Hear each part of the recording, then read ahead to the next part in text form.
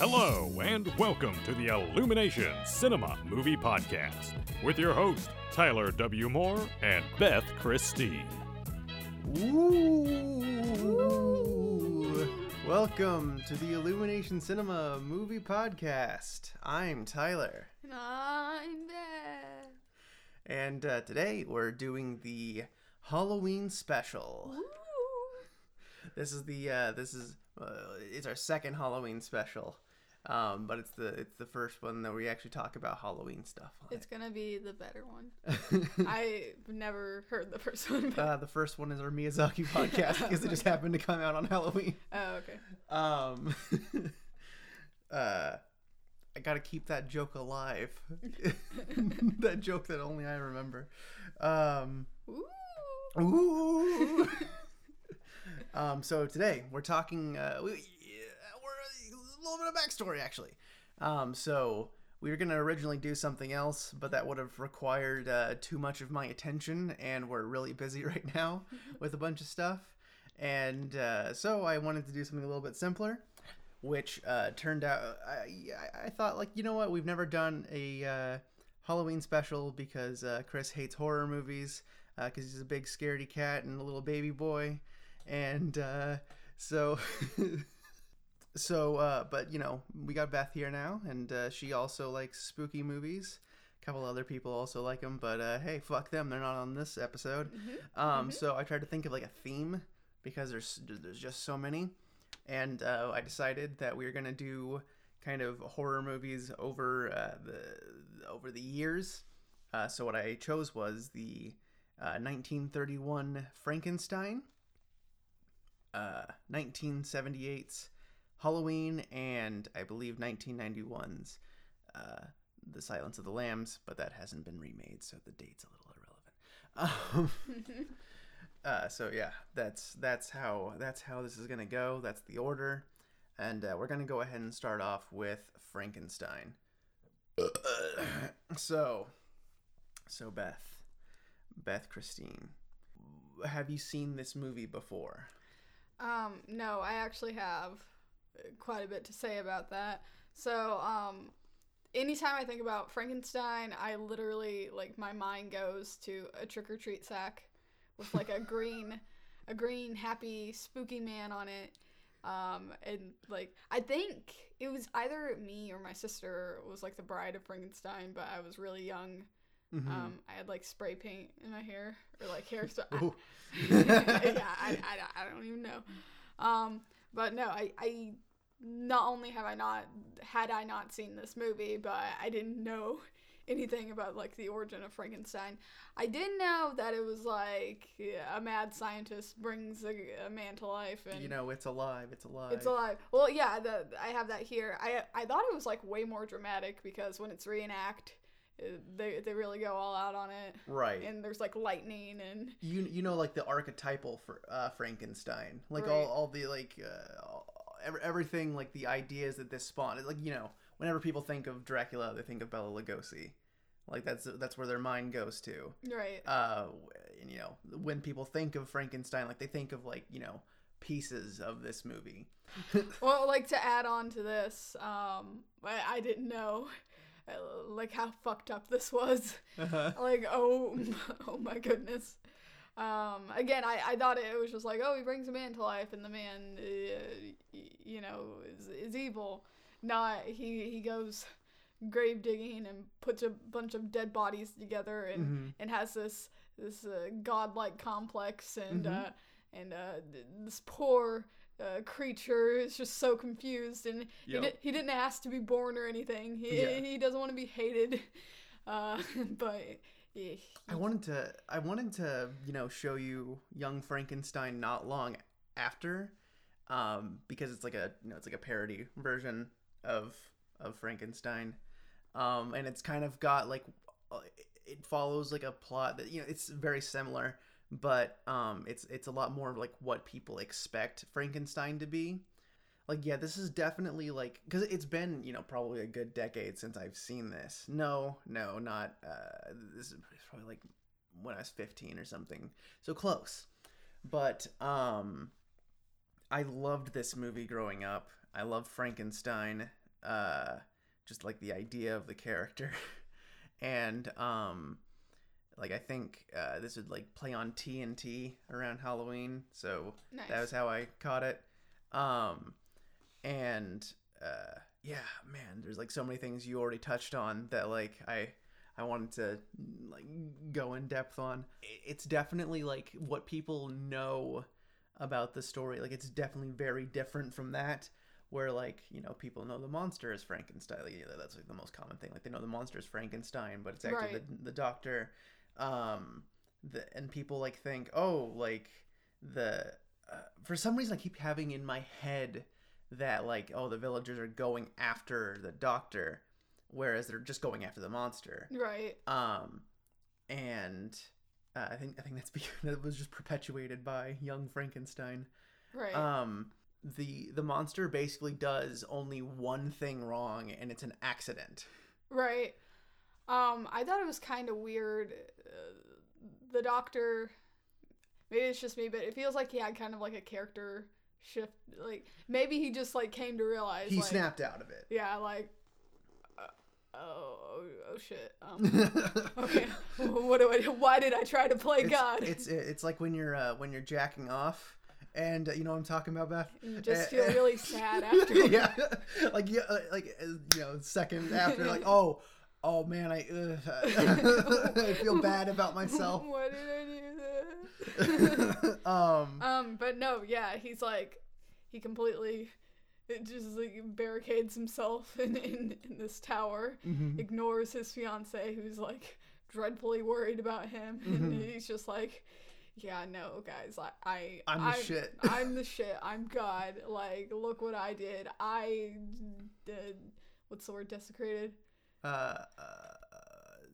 Desecrated a bunch of graves. Oh, yeah. I don't know the word, but I did that. You're right. I just have the context to tell I did that, and now I have to deal with it, and I just kind of want to be married now, and yeah. One thing you've brought up a couple times, like here's a little bit of Frankenstein trivia. Here's the Frankenstein trivia theme under me. Okay, so the version we have of the movie is like the perfect version. Is probably like the one that everyone sees now, but like back in the day, there were a whole bunch of censored things from it. A couple of them being like, I think when Fritz is like torturing the monster, that's cut down quite a bit. I don't know if you actually see him like dead. Also, there's a line in there after the "It's alive," where he says, "Now I know how it feels to be God." That in certain versions of the movie was just covered over by lightning. But it's exactly what this guy is thinking, Right. so it's a very important line. Right. Well, I figured there would be some sort of censored version of it because, like, that's For 1931? That's really harsh. Yeah. Did you notice while watching this that, like, aside from the very beginning, there's pretty much no music in this entire movie? I did notice that, yeah. There's a couple moments where it's a real detriment to the film because it's very quiet. Throughout most of it, though, like this movie is so rich with atmosphere. Right. Like it's all atmosphere, and so most of the time it doesn't even need it. But then there's times where like someone just kind of walking around and there's no sound. Right. Yeah. I know. Yeah, and I'm a person who really enjoys a good background score, but I was fine with this. Just like you said, I guess I really didn't notice like a part where they were just like walking around, but I'm sure that was in there. A big part of like that atmospheric thing is definitely the visuals. Everything in like Frankenstein's world is like slightly askew. Right. Like then like when you cut to like someone talking like about him or whatever, it's always like in a nice house, like everything's very straight and tidy, like right. And then obviously once you get into the end, like he's in normal places, but like the graveyards, everything is like slightly off, like an angled, like Right, and that's really cool. and like I mean, pretty much this entire film is shot like on sets, on sound stages and stuff. Right. Like the sky is never real. Right. And you can tell, but it looks so amazing. However, the only other thing that I really that's kind of like a detriment to the film is pretty much everyone except Dr. Frankenstein, the monster himself, and my favorite character, Frankenstein's father. The acting's a little stilted with everyone else. Right. Because that's just how a lot of acting was. Like people didn't know how to act for film. Right. But yeah, no, those guys, like the performances, especially from like the monster and Dr. Frankenstein, are so like actually genuinely good. Right. No, I don't know if it was you or Chris, you had brought up a good point about the monster's hands and how like it just seemed like he had like no feeling in them. Like he was literally just like a bunch of like body parts. Like if you'd like together. woken up or whatever, like sleeping on your arm, and then like you're kind of like dragging it around. Right. Yeah, that was great. Yeah. Like, and then plus like because you can see that they're like stitched on from a different body. Like all like 1931. I want to say that again for the makeup. Like it's everything. Like all the effects hold up pretty well. Right. For this type of movie. Yeah, the monster looked great. Real. Like yeah, I was like shocked when I had seen, because again, like I had never seen this movie. I'm just used to like the Screen, Halloween trick or treater man, and I was like, okay, that's. Yeah. that's just not right. Right. But I loved it. Like yeah. One of my notes is Fritz, you stupid bastard. Because like there is like one. I guess there's a third thing. There's like one little thing to kind of back up the pacing of the movie, like especially for this time, is incredibly well done for the most part, because it doesn't skip a beat. It gets you right into the action. You don't have to have like a boring introduction. Like you know who this guy is. He's robbing graves. He explains what he's doing along the way, and it makes perfect sense. Right. The only time it really kind of slips up is right after the monster is born.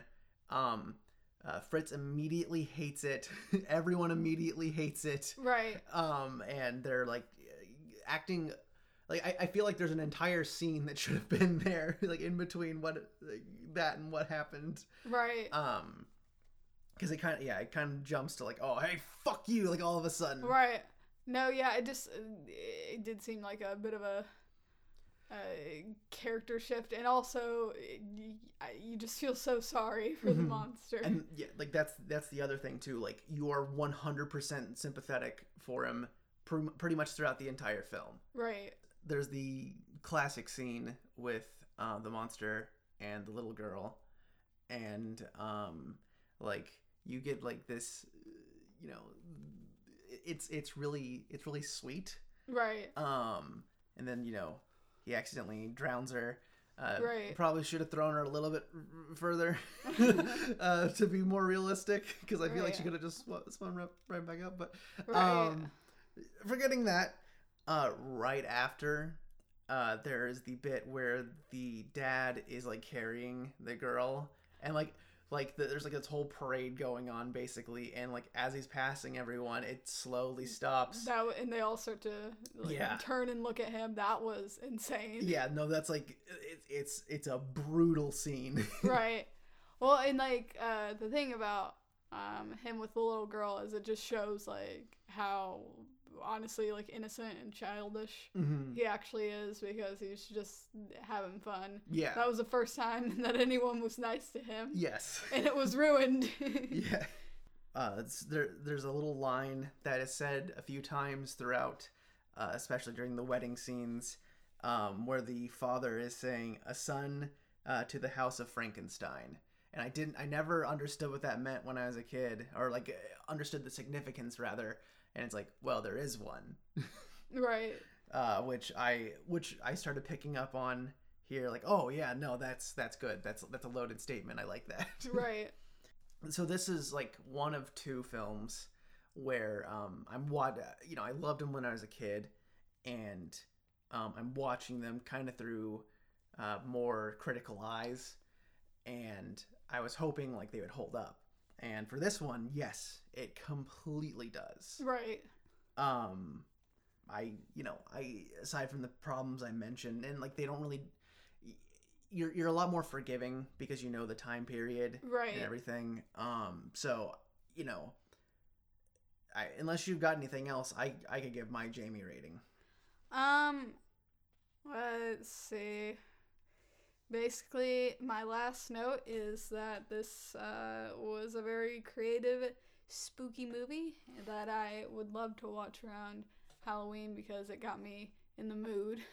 if you get me. If you get my drift. For my rating, I really don't know. I'm wanting to give it because I loved it, you know, and I did recognize the problems that you said, but for like the time period and everything, I was going to give it an 8. You know, I thought that was really fair. I give this movie 9 Jamies. Nice. Okay. Yeah, because don't feel guilty for an 8. Okay. I'm like, should I love this movie this much, or no? Do I have like? I was surprised spooky how well rose-colored glasses. I was surprised how well this held up, because I was thinking like, oh, this isn't gonna, hold up as well as it would, because like I think the last time I watched it was like, AMC was doing like their October horror movie thing, and like of course all these like classic Universal monster movies got like kind of shoved to like the 3 a.m. slot. So I kind of like, I'm like 15 getting up at 3 or 4 a.m. like just to turn on the TV and watch Frankenstein, right, and then like falling back asleep and drifting in and out. So that was my last experience before this one, watching it, right. And yeah, no, this was a way better situation. You were watching it for the first time. I think Chris was watching it for the first time as well, and he also really liked it. One thing to say about like, not even just this movie, but all 3 of these movies is like, I mean, I like gore, but I'm really into like mind stuff and like psychological, when they don't have to use it, right, or when things just flat out like disturb me and make me think, and this movie did. I think all 3 of them did, so just throwing that out there real quick. Sweet dude. Okay, so next film is Halloween. Ooh. Okay, so I'm gonna start this one off, okay, because this was one of my favorite films when I was a teenager. I first saw it when I was 8 years old.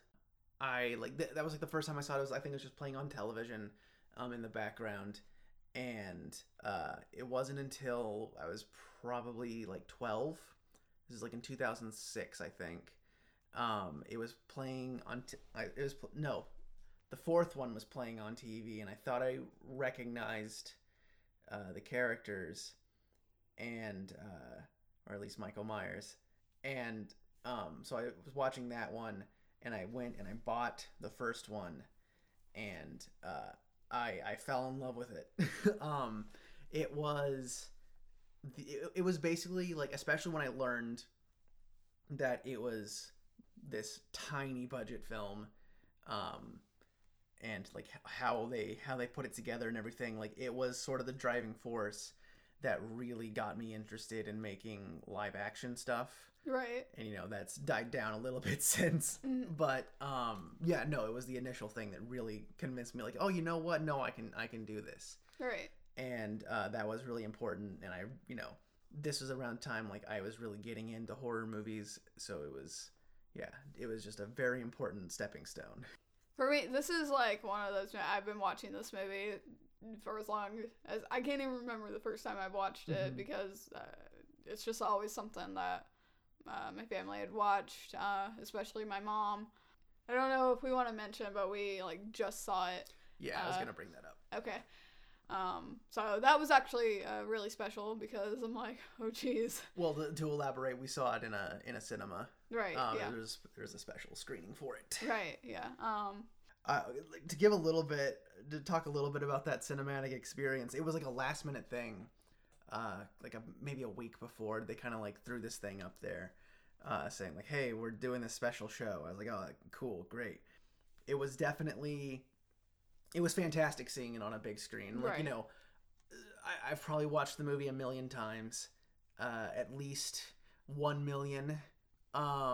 So I've seen everything that happens on screen at least once in one viewing. Right. But it was nice just kind of like having it right, like big in front of us. The one thing that really dragged the experience down though was we had the funny guy behind us. We always have the funny guy behind us. I'm so glad they brought the fucking funny guy so that he could talk throughout the entire fucking movie. Or laugh. Yeah. Anytime anything happened. Yeah. Even if it was something great. Someone walks past the fucking camera and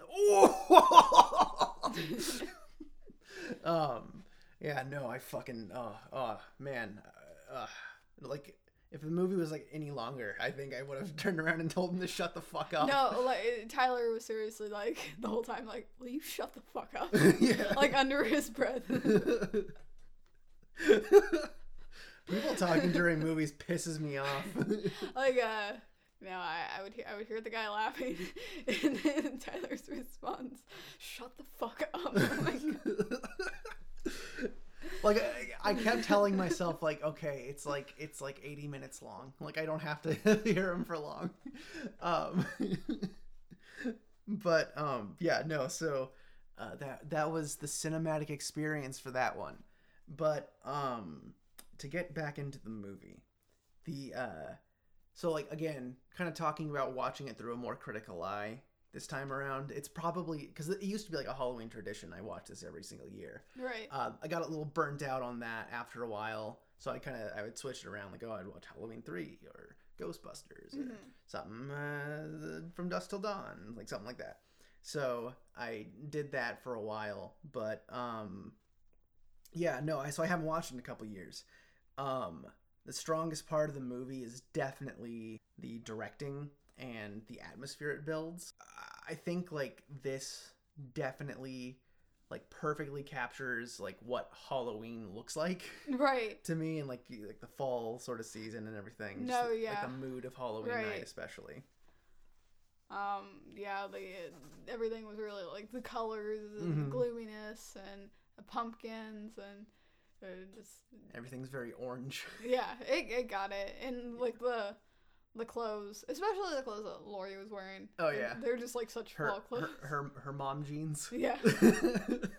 Laurie Strode's mom jeans. Her mom skirt, her sweater. Yeah. Her leggings. Oh, what a dull old plain Jane that Laurie Strode. Yeah. She's totally lame. Totally. No, okay. One of my notes, it's on the back. I just wrote down totally for one of my I knew it was going to get mentioned, but yeah, so I counted in the theater. It was said 11 times. I talked about how great the directing was. The writing isn't great. Is one of my notes. The plot is serviceable, but everything else is a little wonky. Like, you get from point A to point B, and it's like, okay, well, you took a little bit of liberties there, but whatever. That's fine. Like, you forgive it because it's still entertaining. Oh yeah. But yeah, like it definitely doesn't hold itself together as well, as I remember. All right. Like in the dialogue's pretty bad, except for the highlight of the film.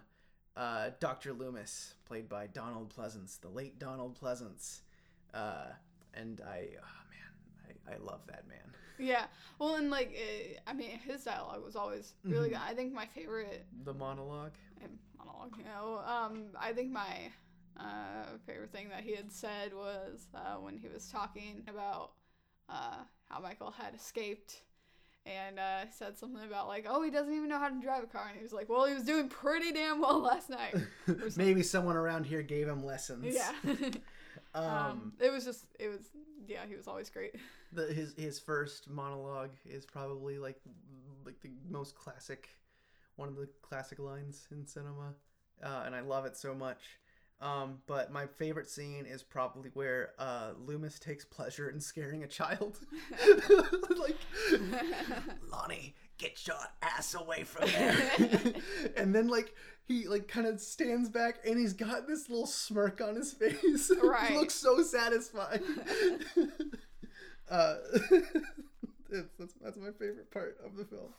The point of view stuff from Michael, like looking at unsuspected victims, really stressed me out. It always has, because I'm like, geez, they have no idea what's going on right now. They're so fucked. So how many times, because I know like you kind of pointed some out to me, like that you were kind of noticing for the first time, is like he's basically in the background throughout the entire movie. Yeah. So, like, was that something that you're kind of picking up on this viewing? Because you had, like, the big picture in front of you? Yeah, one was, like, can't remember, but he was driving in the back in a car. It's the scene, like, Annie picks up Laurie, and they drive by, like, the store that Annie's dad, who's the, sheriff, is at. And like as they're talking throughout the whole scene, you can see the car Michael's in pull up behind them and like is driving behind them. Right. When they stop by the store, you can see in the background Michael stops at like this other intersection, and when they drive away, in the background of a shot where Loomis pulls up, you can see him driving and following them. Right. Yeah, that was great. Because I'm like, is he would just like be randomly there. When I was like younger, I'm like, wow, how is he just like popping up? And it's like, oh, he's just stalking them. Yeah, no, like it actually, this one does a very good disconnect this from all the sequels. Then that's the way I looked at it for this viewing. It does a very great job of like keeping tabs on where he is or where he is and where he's been. Let's talk about the deaths. Okay. Yeah. I kind of had like, I liked them because like they were always like very suspenseful. When they actually happened, I mean, they were kind of laughable because there's the Annie one where she crosses her eyes. Right. Well, and then it's like when Laurie opens up something. Yeah. Her other friend just has her eyes crossed, just like, yeah.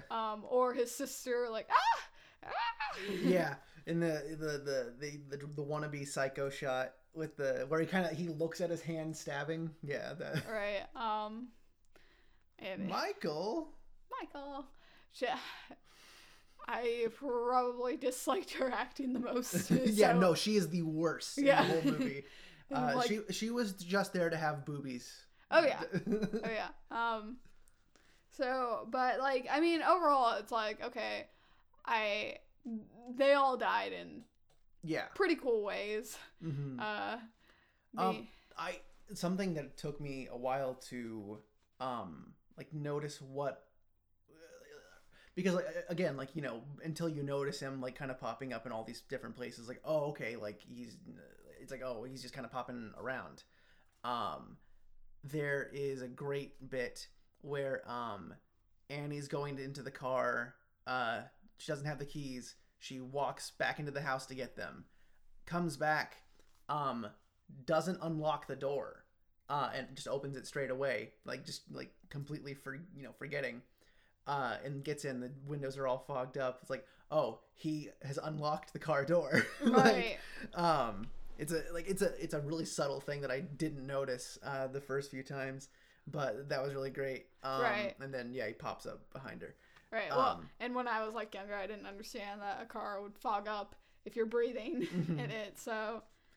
But what's your favorite one? I'm guessing it's probably the same as mine.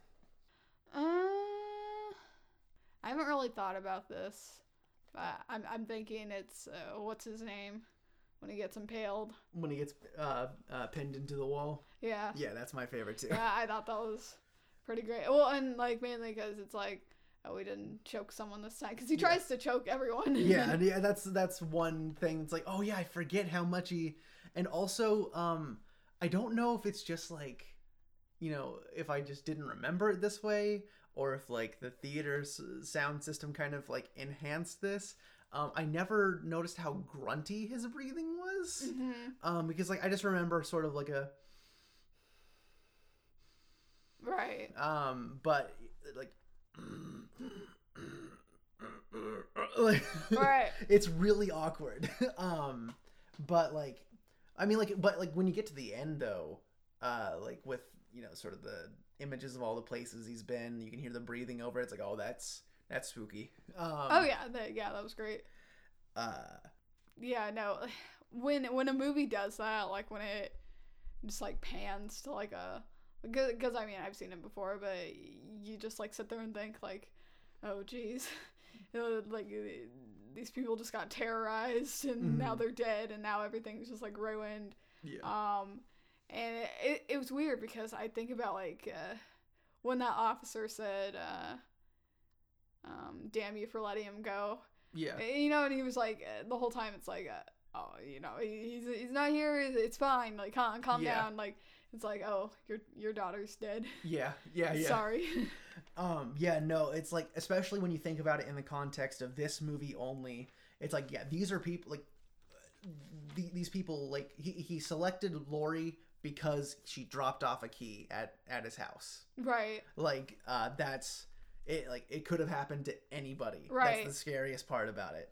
And then you tack on like, oh, he's a sister, and oh, by the way, you get into the real shit when hey, he's part of this cult, and he rapes his niece.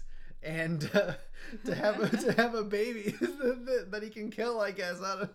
Right.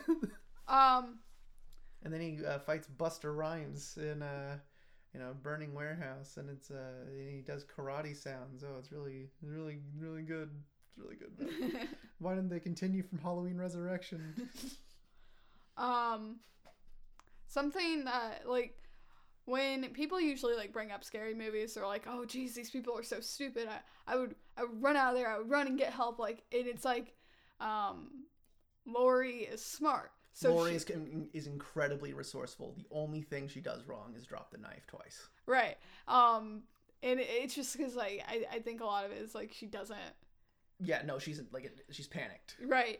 But it's like one of the hardest parts to watch. It's like, okay, yeah, she's going to get help. She's doing it. No one fucking helps her. Yeah, she's banging on this person's door, and they look out, and they just think she's crazy, and they are like messing with them, and turns off the lights. So then she realizes, like, with her friends dead and 2 kids, she's also got to be the guardian of these children at the same time. So it's like she has to face Michael herself, and like the phone's out, right? So yeah, she can't call 911. No one wants to help her.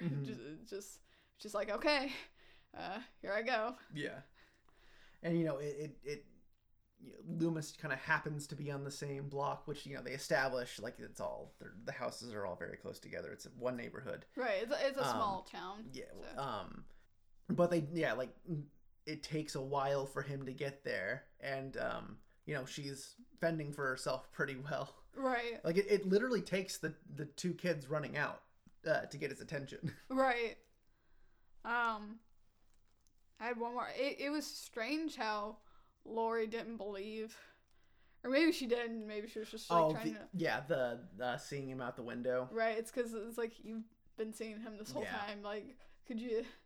That's one thing. Like, I was thinking that this time while watching it. Like, oh yeah, well you've been seeing someone out your window this whole time. Right. And that kind of just goes away for her. She's not like worried about anyone following her anymore. Right. Well, and I think it's because it's like, oh, he's a kid, it's Halloween. She doesn't want him to be scared, and she, like, you know, especially when like he's explaining like, oh, his friend's telling him about the boogeyman or whatever. Like, oh, right. yeah, he's thinking this because his friend was messing with him. But I would think she would be like a little more cautious. Yeah. Just because it's like, okay, you know you're not crazy. Like, right. You didn't just suddenly become crazy. You've been seeing this man stalking you. Mm-hmm. But so my last couple things here is out of all the slasher films that this spawned, this is probably like the best. It's the classic. You know, talking about like the sequels, 2, 3, and 4 are like guilty pleasures for me. Mm-hmm. And I haven't seen it in a while. I might watch it before Halloween this year. But the remake, the Rob Zombie remake, is pretty decent. I know everyone hates it, but because it's a very different kind of movie, right? But you know, I remember liking it. Maybe it's terrible. I don't know. Being honest, I mean, it doesn't 100% hold up. Right. You know, seeing it when I was 8 and again when I was a teenager, like it definitely gave me rose-colored glasses for it a little bit, but like it definitely still has merits. Right. And you know, my Jamie rating for it is 7.5. Dude, that's on my sheet. Yeah. Yeah, 7.5. It's mainly just acting with a few of the characters. I mean, I can't lie about that. Yeah, no. Yeah. It got totally. It got pretty bad at it. Yeah. So, but then at other points, I was just like, that was awesome. Mm-hmm. That was great. I loved it. So, yeah. D Pleasance. Yeah. Let's talk about a movie that does not have bad writing or bad acting, called Silence of the Lambs. Ooh. Okay, I'm so excited to talk about how long can I make this? So you want me to start? Yeah, go ahead. This was my second time watching this. Like, see, normally I have to watch things like a second time to really get it, but like the first time I was just so like in a trance, captivated by this film that like, okay, one point I want to make was I had refrained from watching this regrettably for the longest time because I was confusing it with another horror movie called The Hills Have Eyes, which I've seen part of. I hated it. So when Tyler was just like, oh, you haven't seen Silence of the Lambs yet? I'm like, no, I don't know if I want to. And no, it turned out to be a completely different movie. A couple months ago, we watched it. You saw it the first time? Yeah. That was my first time seeing it. Do you have anything you want to say? I mean, I already kind of started talking before about the great acting. My first note is Jodie Foster is so good that the only person who can upstage her is Anthony Hopkins. Right. No, I mean, they are both just, I mean, this movie, I mean, it has great acting anyways, but those two, oh my god. Incredible, like, yeah. No, and it's like a different type of incredible because they're like real. Yeah, they're real people, basically. And they were like genuinely scared of each other off set, that they didn't want to talk to each other. Yeah. It was like something I read a quote, like Jodie Foster was so scared of Anthony Hopkins that she didn't want to talk to him. When she finally did, he admitted that he was scared of her too.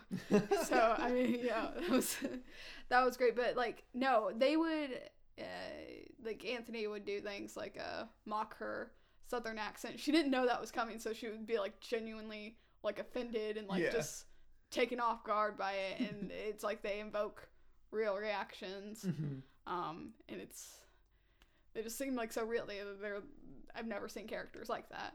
You know what I think of you with your nice bag and your cheap shoes? I think you look like a rube. And her face, like, she's great. Like, she's probably in this my favorite one of my favorite female characters Oh yeah. of all time. It's just it's great. Yeah, man. Like one thing I was thinking while we were watching it was like out of the 3 films, this one is the most set in reality. Right. Like it's the most like grounded. Like this could happen. Like, and this does happen. Right. And yeah, no, it's really great. It's a super well written movie. Right. Well, and it kept moving. Like there was always something. Yeah, there was always something going on. Like so you couldn't like look away from it because there's just like there's always something there. Mm-hmm. The special effects makeup, it made me sick. Yeah. Like that was great, especially that one scene where they're like kind of reviewing the body, they unzip it and it shows her. I'm like, that's like actual rotting flesh. I swear to God, it is. So bravo to that. Yeah, no, I really wanted to like look. I looked at the back of the Blu-ray case to see if there was a commentary on there, because I really wanted to know, like when they're looking over the girl that they got out of the river or whatever. There's like parts where like they're opening up her mouth and like taking photos in there and like reaching in and like taking out a bug. I was like, is that a person? Like, because I thought it was like a real. And I was like, did they make something that looked like a person? Like, right. That looked that real? Right. No, I'm wondering how. if they've never revealed, then damn them, because that guy's dead now. Right. The director. Oh jeez.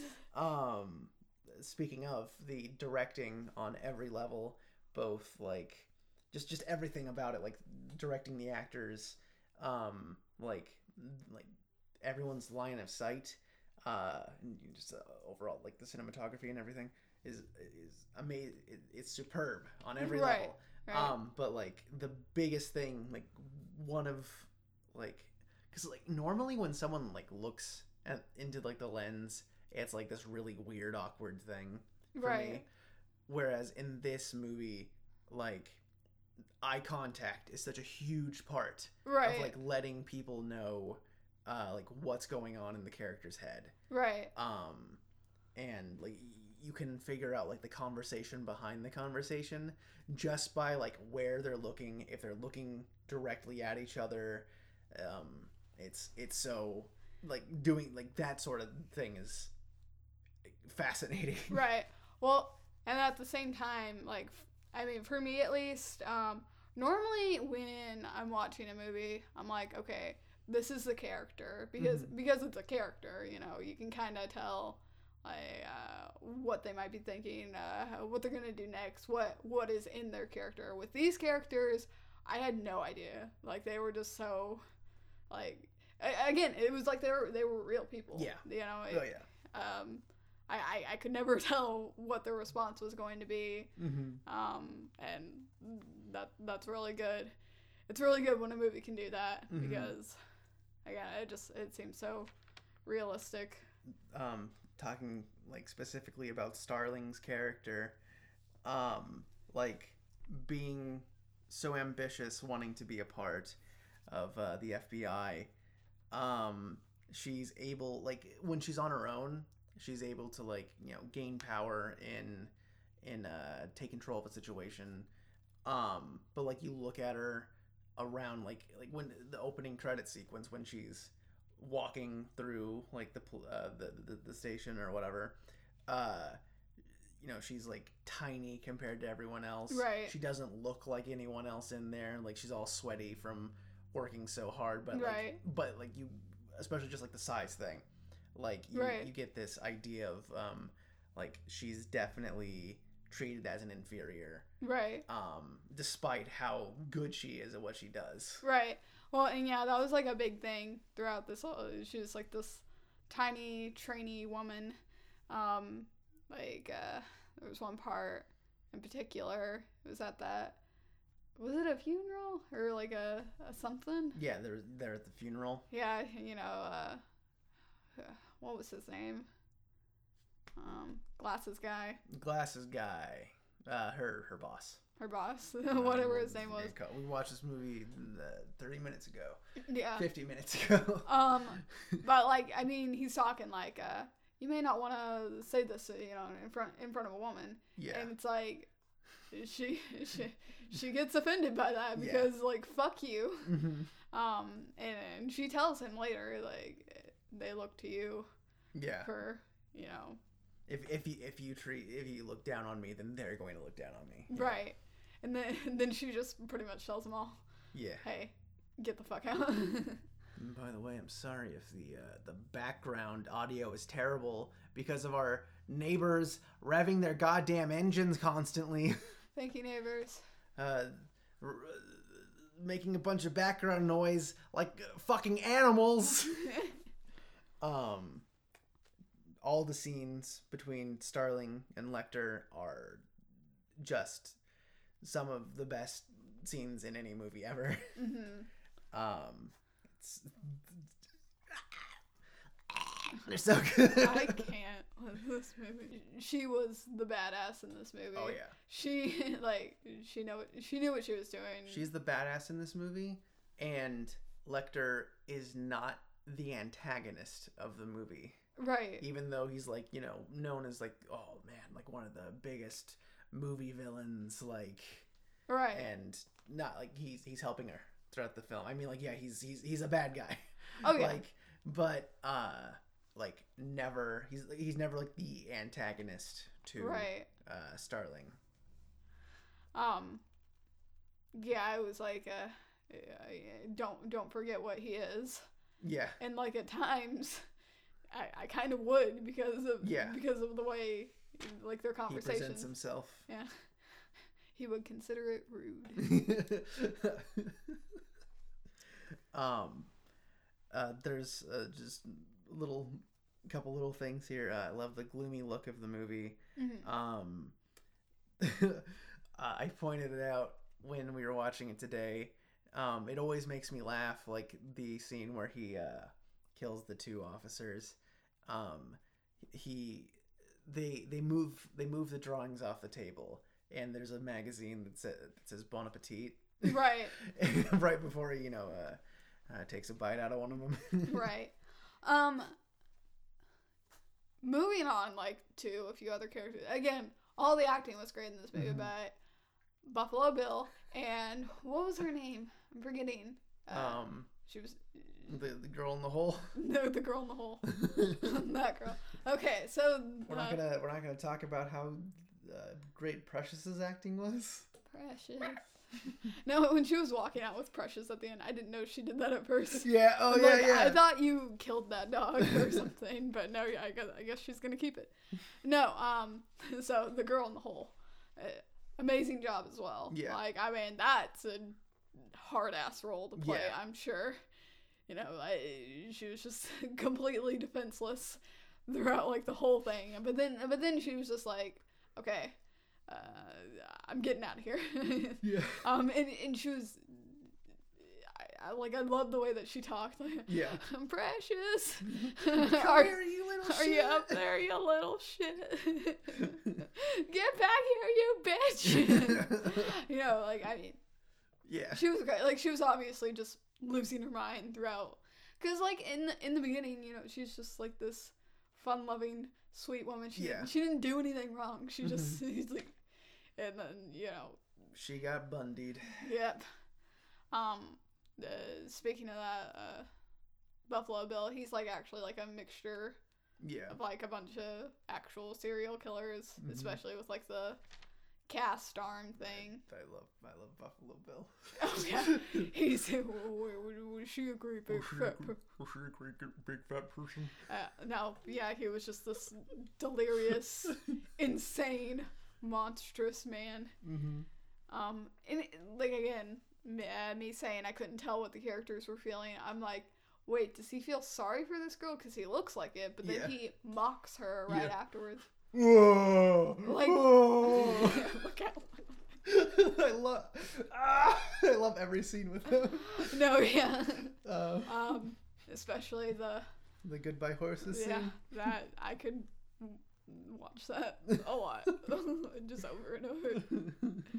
I didn't notice he was wearing a human scalp. Oh yeah. Oh yeah. Yeah, no, completely fucked up. Speaking of scenes with him, there is the little final bit between him and Starling where he's just kind of looking at her through the night vision. It's like it's the creepiest part of the movie because he's basically like got his hand like right up next to her and she doesn't even know it. Right. And yeah, that part is so good. No, and I think about the scene where it was like, okay, Starling, you're dead because you didn't look behind you, or like you're dead, and like I think about that and how she like turns around and shoots him. Yeah. And I was so happy when he was like actually dead. Yeah. And not like, oh, okay, I'm invincible. Yeah. I'm Oh good yeah, enough. yeah. Again, another realistic thing. Right. You shoot someone, they die. Uh-huh. That's usually how it goes. And then my last note is that my second to last note, the final shot with having Hannibal Lecter just kind of fade into the crowd. Perfect. It's amazing. I love it. He could be anyone now. Yeah. Oh, and like he's going after his doctor. Mm-hmm. God, I'm having an old friend for dinner. Yeah. Yeah. My I guess like my closing statements here. The more I watch this movie, the more I like it. I probably would have said before that this was like an 8 or a 9. After this time, it's a 10. It's a 10 out of 10. Right. No, yeah. I wrote. It's a fucked up, brilliant movie. And definitely one of the best horror movies, but it's now one of my favorite movies since I couldn't possibly give it anything other than a 10. I can't find anything wrong with it.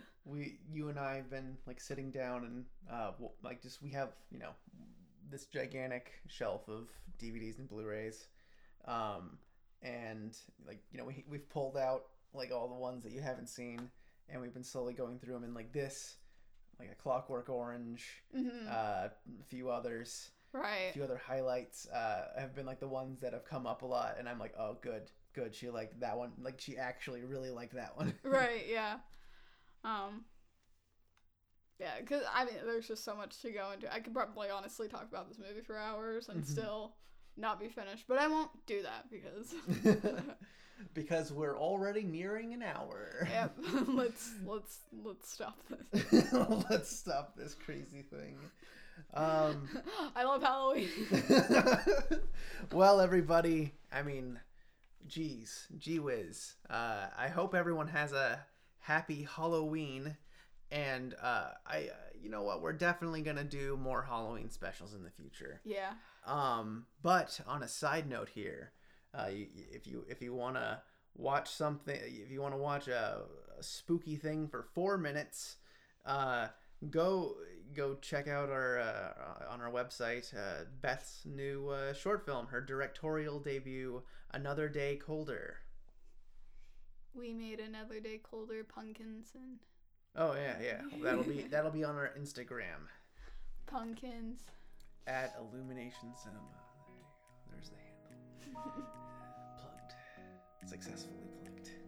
All right. Well, let's fucking end this fucking piece of shit.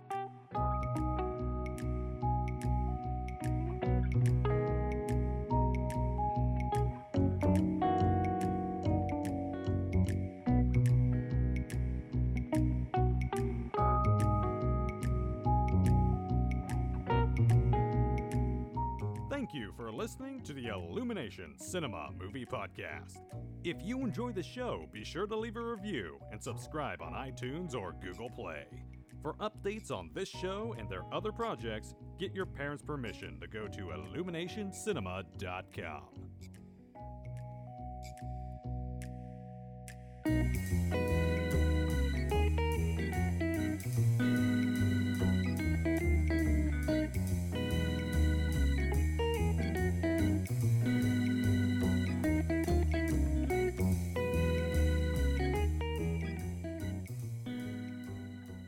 there's the scene, the classic scene with Frankenstein. Fuck my life. There's the classic scene with the monster